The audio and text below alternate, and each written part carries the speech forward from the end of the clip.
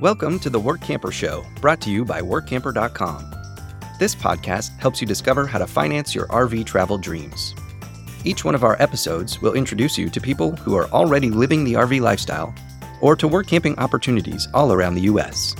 You'll also learn how to hit the road the right way and make the most of every opportunity. Now let's turn over today's show to your host, Greg Gerber. Today, we'll be interviewing the owner of a company which is teaching people how to safely drive and back RVs of any type and size. As a result, he is reducing accidents and helping to eliminate the stress involved with driving and towing recreation vehicles. Today's episode is sponsored by Work Camper News. If you have more questions and answers when it comes to the work camping and RVing lifestyle, then don't worry, Work Camper News has your back. Attend a free monthly work camping Q&A webinar to get your questions answered. Each month, the knowledgeable team behind WorkCamper.com hosts a free live webinar where they answer questions submitted by folks just like you who are learning about the lifestyle, just getting started, or have been work camping for a while. They cover topics like what kind of work camping jobs are available, what do those jobs pay, tips for writing a work camper resume, questions to ask an employer, what type of RV is best, and how to get your mail as an RVer, and much, much more.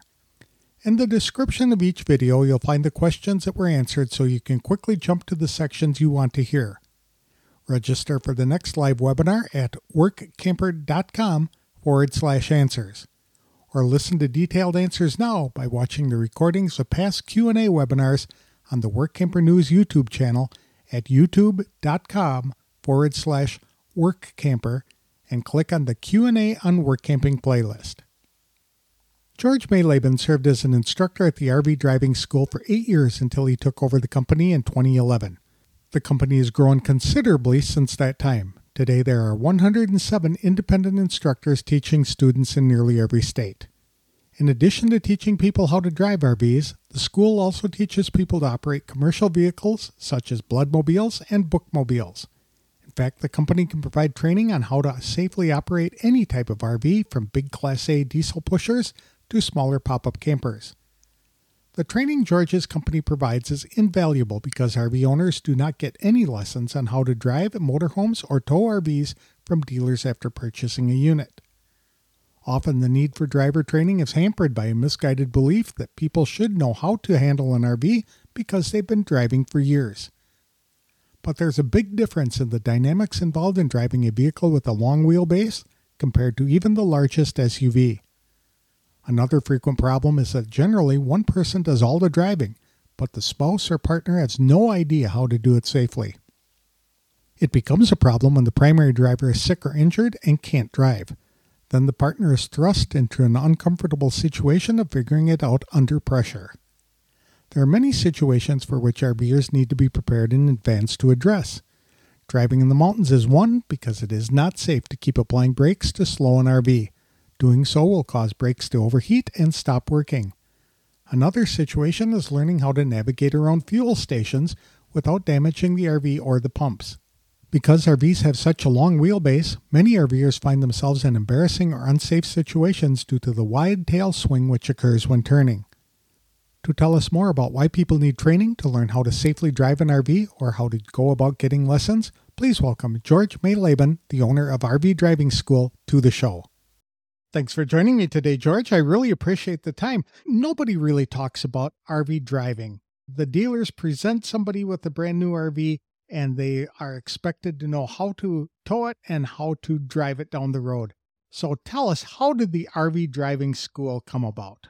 First of all, it was a creation of a fellow by the name of Dick Reed in 1991. And Dick, in his wisdom, realized that in too many cases, the dealers again, tossed the keys to the individual, and then they went out and had to get familiarized by just banging into things, climbing curbs, doing a variety of things that caused damage to the rig.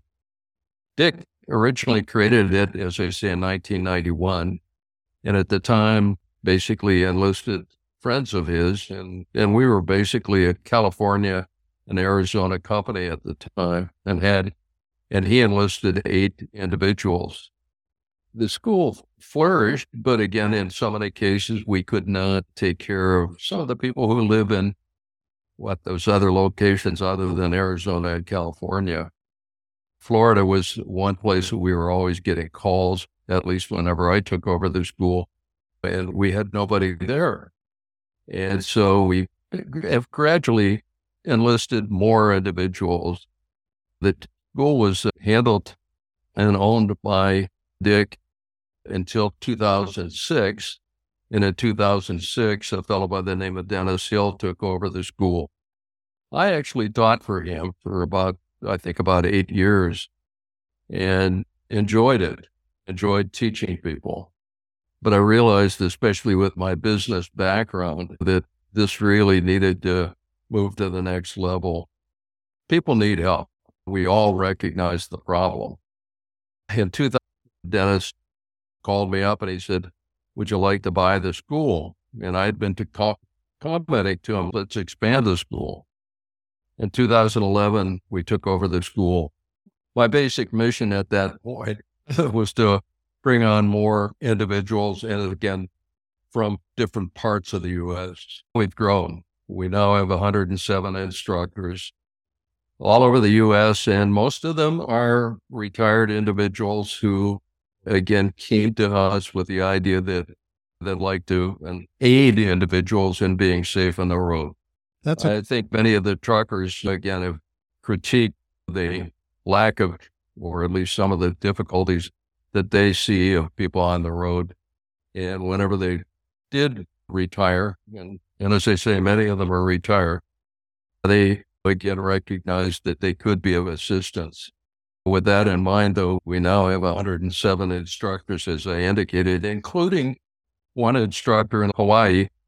And in and out of Alaska, every once in a while, we get one of the guys up there. We help the individual who buys an RV, big RV, but also the individual. We do a lot of commercial lessons. We do bloodmobiles, bookmobiles, and a variety of other commercial vehicles that are based on RV type underpinnings. Oh, that's very interesting. So do you just focus on motorhomes, or do you help people learn how to back up their travel trailers as well? Yes, we do. We handle just about every kind of RV. And initially, whenever I took over the school, there was a lot of concern over those people who, again, bought either large towables or small towables. And at one point, we were reticent to take on lessons, especially given some of the problems associated with the safety issues of towables. Opened the door to every RV, and I've not regretted it. In so many ways, I don't care whether it's a big, small, or wide, tall, or long, or heavy. The reality is people need help. I want to make sure that you understand that we are viewed and view ourselves as a service business. We are there because people need us. We're a profit-making company, and the reality is the need has been so apparent that we try to fill that need. I visited with some of the manufacturers, and they're keenly aware of what we are, who we are. They're a little reluctant to, again, get into showing our banners and doing advertising for us, but they are keenly aware of the fact that we provide a very valuable service to the industry. I would imagine the problem stems from the industry trying to avoid any type of additional requirements that would hinder the sale of an RV. So if the industry was required to offer training, driver training, or special licenses were required to operate these big rigs, the industry would be fighting that tooth and nail. So what they do is they allow people to take over these brand new RVs or used RVs, and they don't have any experience or clue how to operate them. I can imagine that a lot of people have problems in figuring out how to drive or especially tow an RV. And Greg, that again, indicative of the larger problem. We are trying to cover the continental U.S. and, as I indicated, Hawaii and Alaska.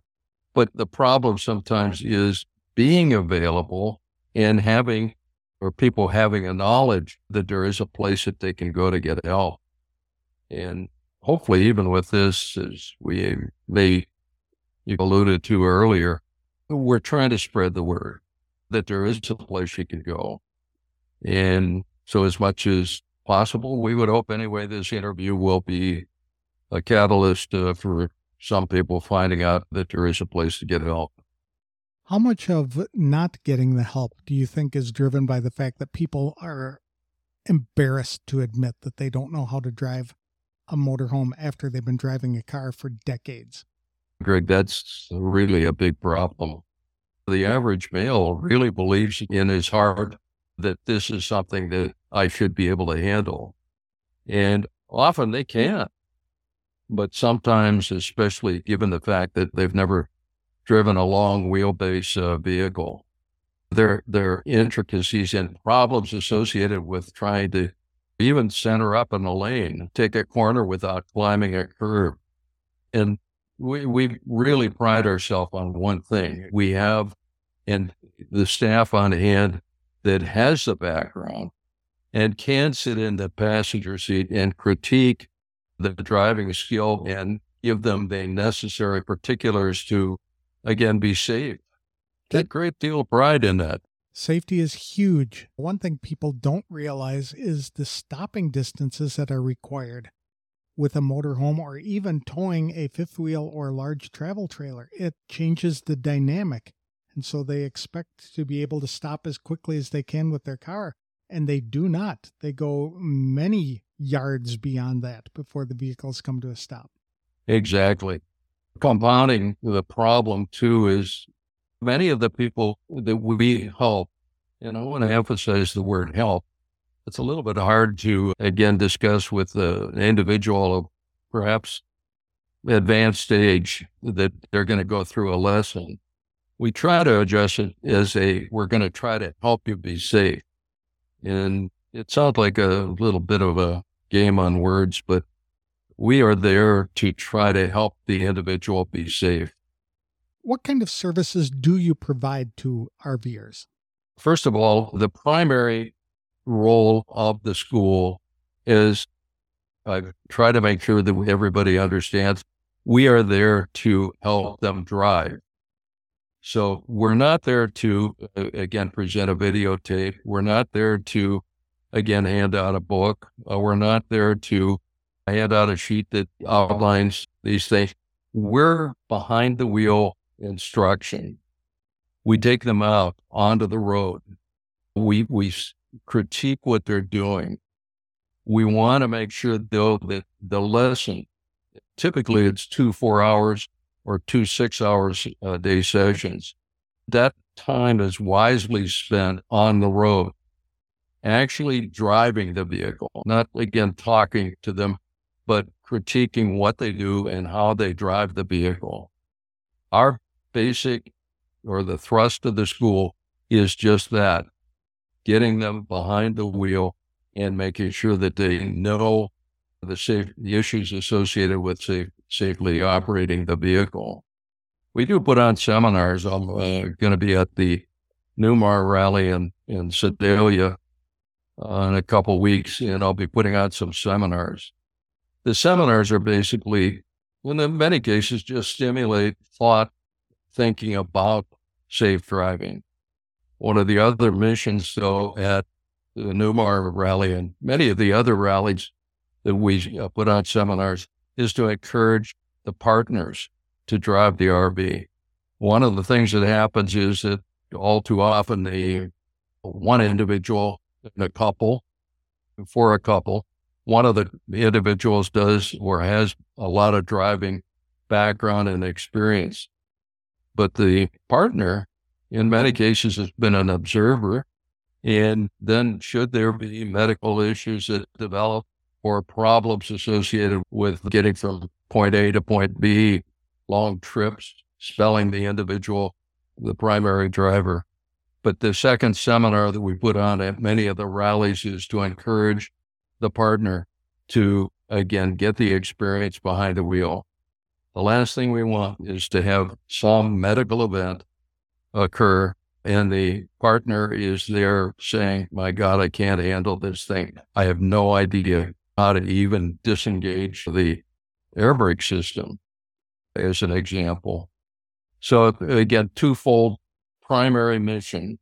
One is driving a safe driving seminar about some of the relevant concerns of driving a large vehicle. And then the second seminar that we typically put on is to encourage partners to, again, get into and experience driving. That is so important because we have all heard stories about the primary driver breaking a leg, spraining a leg or a knee or something like that, and not able to get them behind the wheel to move the RV, and the partner being lost as to what to do. And now they're really in a conundrum because they have to go somewhere, but the partner doesn't have an idea on how to operate the rig. So I think that's very good advice for partners to also learn how to drive the RV or to tow it. This secondary educational function that we've really encouraged manufacturer rallies invite us. And incidentally, I want to get invited. I don't want to push myself into anybody's rally, but we want to make sure that we have people on staff who are ready and skilled at presenting some of these relevant concerns, both safety and encouraging partners to drive. But we put on a lot of them. We just finished the Renegade Rally in Spearfish, South Dakota. We're very honored the FMCA invites us to all of their international events. And we put on behind the wheel lessons and a lot of seminars for them. But this is the second facet of the business. But remember, again, the primary business model is making sure that we get competent people sitting in the passenger seat to aid and evaluate and make sure that good driving, safe driving techniques are employed. You had mentioned that the students learn how to drive on the road. Does it actually start by going down the street or in the highway, or do you start in a parking lot where people can get comfortable behind the wheel? Greg, that's a very important point. We are helping people who have widely varied experience levels. Some of the people have never driven anything bigger than an SUV. Other people have driven, on occasion, a U-Haul truck or have had a truck, some heavy vehicle background. But each of our lessons is adapted to the need of the individual. The problem that we see often is if we had a lesson plan, as an example, that puts people who have a fair amount of background in a position of not gaining a great deal from the lesson. Conversely, the individual who has no other experience other than an SUV, but a position of, hey, I really need help. It may be very simple, just driving out of the lot and making sure that they understand long wheelbase is going to require a discipline or at least a different approach to and making the corner. So again, all of our lessons are very much customized to the individual. I would imagine that would be very helpful because the individuals each have different needs and different levels of experience.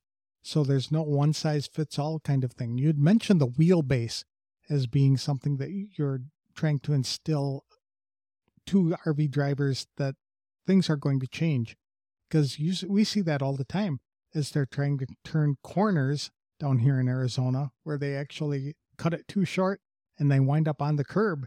And when they wind up on the curb, they sometimes wind up in the traffic signals themselves, and that's not a good thing at all. What other kinds of things do RVers learn during the training? In so many ways, it really is a very adapted lesson. If the individual we talked a little bit earlier about trailered vehicles. If it's a trailered vehicle, much of the lesson is going to be spent trying to show the people how to back the individual or the trailer without the collision between the cab of the pickup and the side of the fifth wheel, as an example. But to your concern there, again, it assumes that this is what we're going to, or these are the things specifically that we're going to cover. We have 7 broad things that we want to cover with an individual. In so many ways, though, the real coup de grace is, how do you drive in the mountains? Greg, these people have gone out. And a lot of them have spent an inordinate amount of money to buy these large vehicles. And the dream is to travel the U.S. with it. And if you're going to drive the whole U.S. and you're going to go to a place like Moab, Utah, and you're coming from Massachusetts, I'm going to tell you, you're going to need to get acquainted with mountain driving. And so the coup de grace, if you will, the final part that I insist every instructor to spend a lot of time talking to the individual about is keeping that vehicle under control in mountains. This is I don't want to say the essence of the lesson. It is one of the most important parts, because their dream of going to these different parts of the U.S. is automatically or precludes or means that they're going to, again, be in mountains.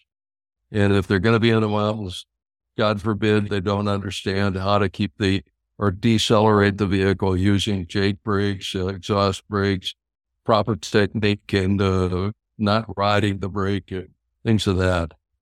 But perhaps I'm not answering your question as directly as you would like, but our lessons, as I say, are very much adapted to the individual and the situation that we encounter when we actually meet them. When we meet them and we sit down and we have a little bit of a discussion about their background. I would imagine that you go into things like lane drifting, because it's so easy to do in those big, heavy vehicles. And when you're towing RVs, etc., that's also a problem with the back end moving a little differently if they don't have the equipment in there to stabilize that. So do you teach that kind of thing to people? Oh, absolutely. And Greg, one of the things that sounds a little trivial, but getting into the bump islands at a fuel up. Yes. I'm going to tell you that when I go to an RV park and I'm out walking the dog at night, inevitably, no, I shouldn't say inevitably, I look for people who have swing out damage. Swing out damage is damage done whenever they drive into the service station directly. It's an easy approach typically to get into the station, but getting away, typically there's a 90-degree turn, and the islands are always protected with a substantial post or something like that. And if you swing too broadly and you have a long or a tail end of the vehicle that swings, it can cause some significant damage in the rear end of the vehicle. But some of this is, again, very much let's get out and roll. Let's get this vehicle out. And we want to teach you some of the things that are obvious, but very relevant. And sometimes it's a little thing like the horn on the roof. Many of the RVs, especially the bigger ones, have the air horns on the roof. And my comment is, have you ever heard that thing? Have you ever blasted that horn? And when you get into an intersection and you're driving a large vehicle like we're driving, and that light is about to change from green to red, and you're going through that intersection because you got caught between, you better be ready to use that, blast them on the roof, those horns on the roof. And even if it's a weak-kneed horn under the hood, people need to be aware that some of the safety devices, when we're in Miami, everybody uses their horn. But I'm from Minnesota, and Minnesota nice, you don't honk your horns. But it's a safety device. And so some of the lesson is consumed with some practical matters. Sounds inconsequential, but it is consequential to the overall safety of the person driving that rig. I know I learned the hard way that you cannot back up a motorhome if you have a towed vehicle behind it. That was something that was never explained to me, and first time I tried it, I just screwed it up tremendously. You couldn't do it. So there are many times, like you had mentioned, in the driving lanes or the fuel lanes, where I'd get into a situation that because I was turning too sharply, my towed vehicle was about to encounter those big pipes and concrete barriers that protect the pumps. So I would have to unhook the towed vehicle in order to move. It was just a complicated process. And having that kind of instruction would have saved me a lot of headaches and embarrassment. You're getting to a point, though, that I'd like to make here, and it is patience. In so many ways, RVing really requires a discipline that says, I have to be patient. I have to be aware of the fact that sometimes I have to unhook and move the vehicle out of the way in a proper manner. But sometimes I'm going to have horns honking at me. Sometimes I'm going to have people gesturing, not politely. And the reality is that this is part of the lesson that we hope people pick up on as the lesson goes on. You're going to have extreme patience. In an SUV or a car, the family car, you can get away with a lot. But sometimes you're going to get into an intersection where in order to make a right turn, the completion of the turn is being interfered with by traffic approaching the light. And you're going to have to wait until that person in the car blocking your path, you're going to have patience until that individual moves. And again, the somewhat sad commentary with many of us as males is that our patience level isn't too great. And if you get impatient with that, I'm sorry, but this can be a result in some not good results. That's an excellent point, George, because I think RVers have to understand that they also have a right to be on the road, and that when they're operating their vehicle, they have to feel comfortable doing so. They should not feel rushed, because that's when mistakes happen and that's when accidents occur. I've adopted a term, and incidentally, I've been involved in automotive safety all the way back to the 1970s. And one of the terms that I've adopted is, I call it accommodation. In accommodation, I used to fly a small aircraft. And whenever you're in the air, you give way to the larger commercial planes. On the ground, we are the vehicles that need accommodation. At times, we need people to get out of our way. And that accommodation means that we really have to have that patience to expect. And the need is very apparent, and they're going to have to wait until things clear up, until the situation is safe to proceed. Where is RV Driving School headquartered? I'd like to believe anyway that I could say that Olathe, Kansas, where I'm located, is the headquarters. But in reality, for 10 years, we were full-time, and we ran the business out of the back of a 42-foot Monaco Camelot. And it's very fluid.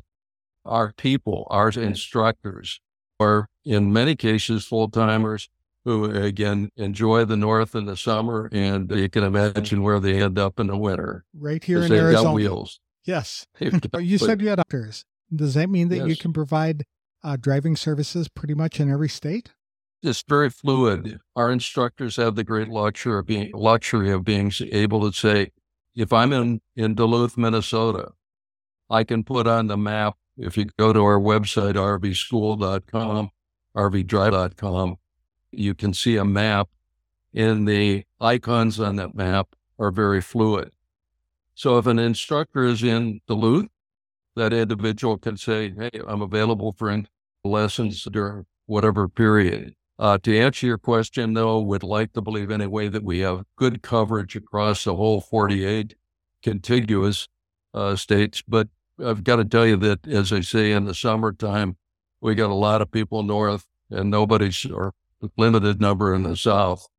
And conversely, during the winter months, our people, though, again, have the great luxury in large part to have an RV and to be able to post where they're going to be or where they are. It's changing, though, all the time.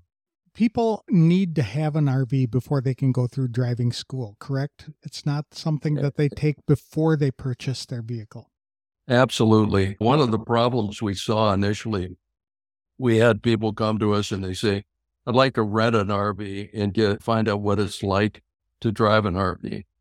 And I've discovered it because inevitably the RV that you rent that you can afford is not the vehicle that you ultimately end up with. And the discipline associated in handling that rental RV is going to be quite a bit different, likely, than the discipline necessary to keep to drive the vehicle that you ultimately buy. We encourage people to wait until they're ready to commit. And whenever they make the commitment, we try to make sure that we have somebody available to aid them, even off the lot in a lot of cases. Should people take refresher courses, especially if they're changing RV types, like going from a motorhome to a travel trailer? Oh, you bet. I would say perhaps as many as 20% of the people that we help are people transitioning. Maybe they drove or had something as small as a pop-up. They might have had a small travel trailer. And now all of a sudden, I shouldn't say all of a sudden, they go out and they buy a Class A diesel pusher. But we do a lot of you're upgrading. You've got some basic knowledge of the Thetford toilet, some of the basics of the RV, but now you need to get acquainted with the safety issues of driving that larger vehicle. We have a lot of people, though, that have gone through 3-4 transitions, starting with something very simple, and again, going to perhaps a Class C, then to a Class A. And incidentally, we're seeing a lot of Class A's. People are coming down to Class B's all of a sudden. And we happen to be one of those couples. I don't know whether you can see in the background, it's not very clear in the picture, but on the right is our Camelot, and on the left is the current Class B that we own and drive around in. That's neat. I think it's important to note that this is individualized instruction. It's not like they're going back to high school and signing up for driver education where they're going to be doing classroom training and then behind the wheel. Everything is behind the wheel from day one, correct? Absolutely. And again, this is the thing that has held us in high esteem in the industry.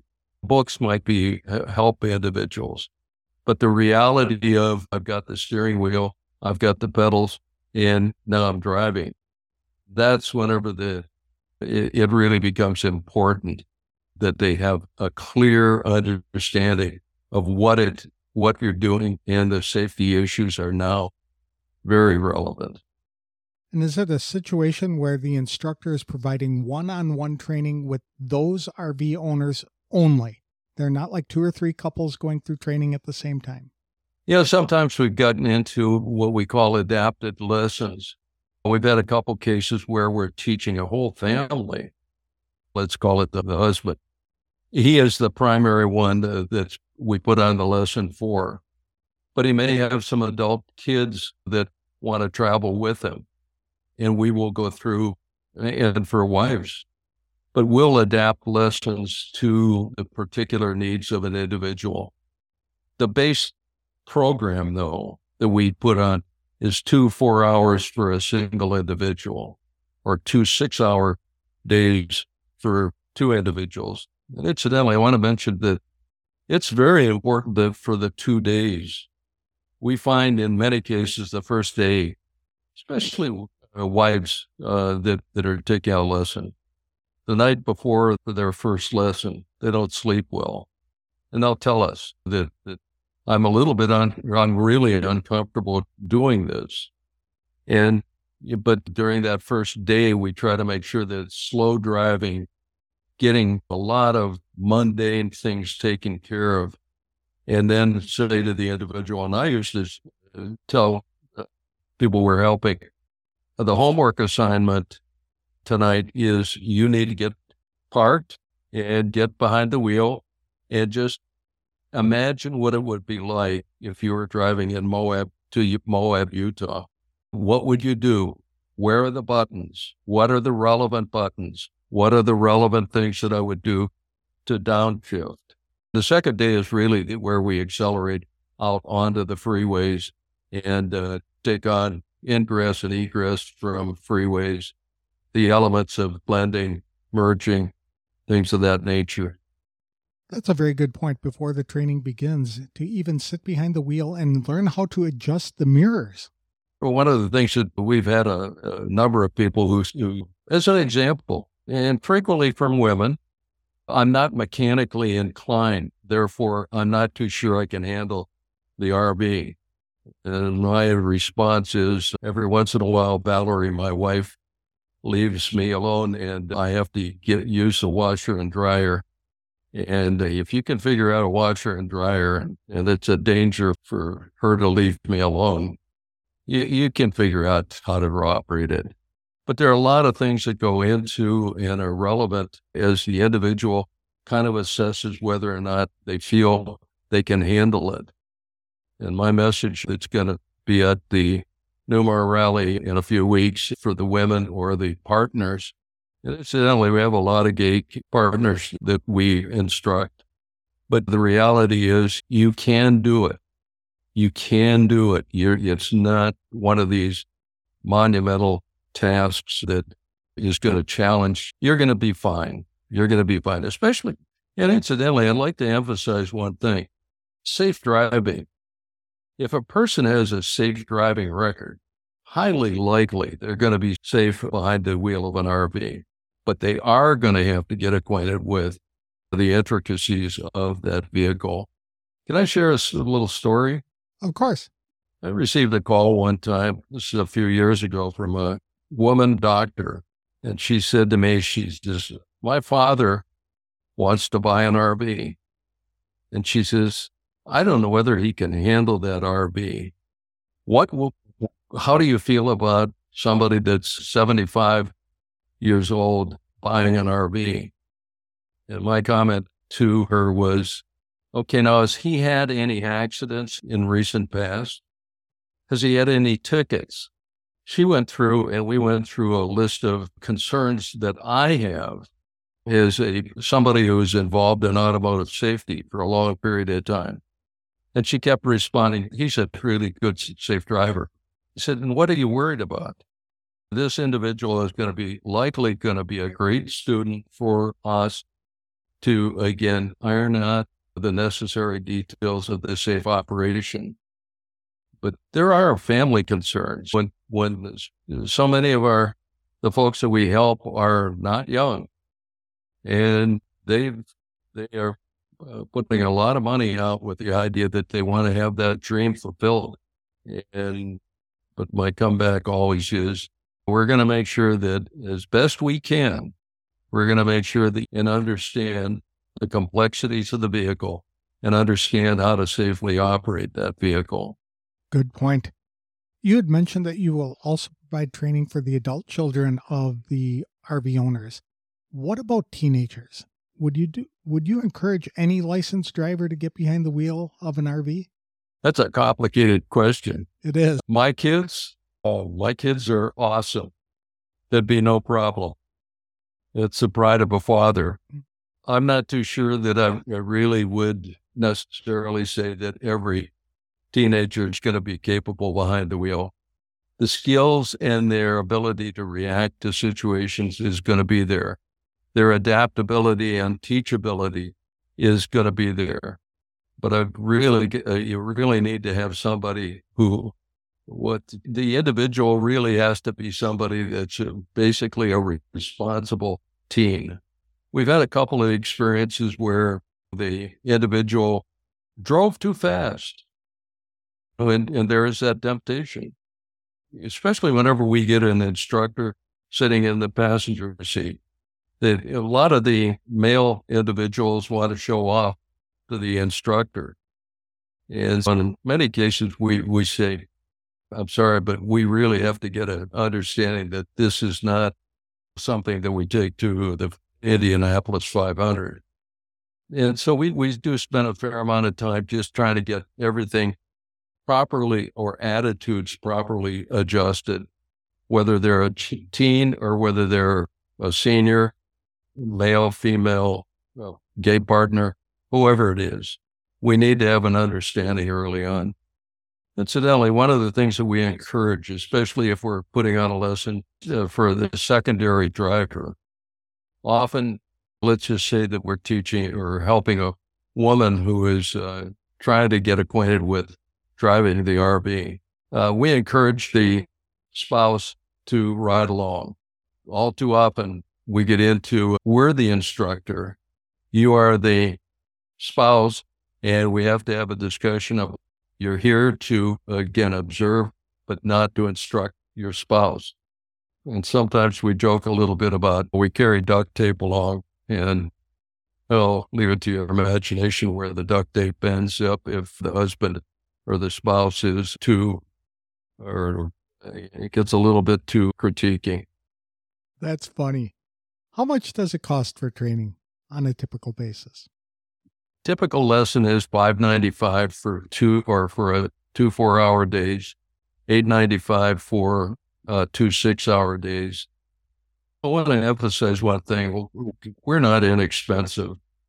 The problem that I encountered initially, and being a business school graduate, you're very sensitive to the pricing of your service.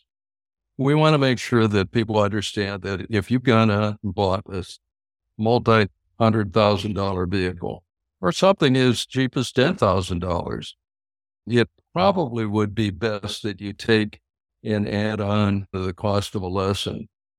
But sometimes in order to keep and have a staff that's well-trained in the quality of what we offer, I've felt it's very important to price and to make sure that the price is not excessive, but not something that is easily dismissed. I want top quality people. I want a top quality experience for the people who come to us. I do not want, nor will I tolerate, anything less than a great, safe driving experience for the people who come to us. Are you accepting applications for people who may want to become instructors? Absolutely.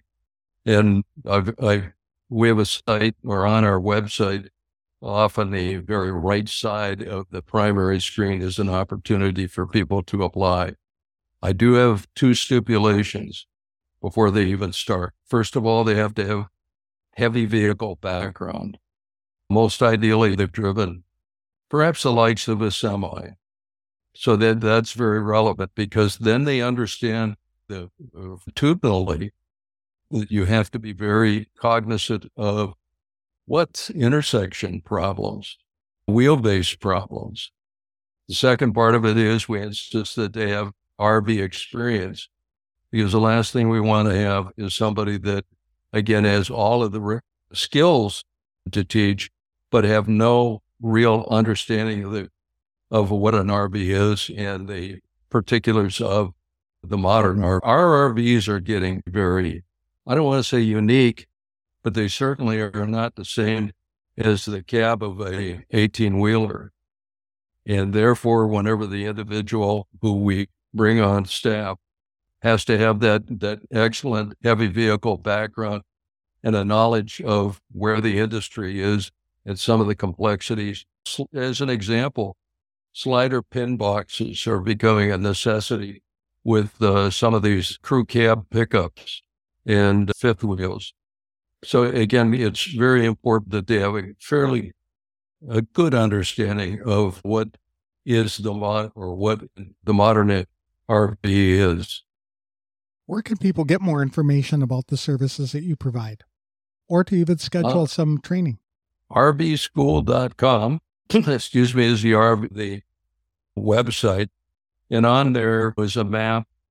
And if they click on the locations, they'll see a map of all of the locations. And if they click on each, or if they have if they want to have a lesson in Shreveport, Louisiana, and there's an icon there, they click on it, they'll see the instructor and the available time, any stipulations as it relates to getting the services of that instructor. Very good. Thank you so much for this information, George. This has been very informative, and I hope other people take advantage of this opportunity to learn how to safely drive their motorhomes and tow their fifth wheels, and travel trailers. I want to thank you, Greg. As I say, one of the greatest things that I would hope comes out of this is a knowledge around a group or with a lot of people that they're going to see this, that there is a place you can go to get competent advice and counsel to be a safe driver.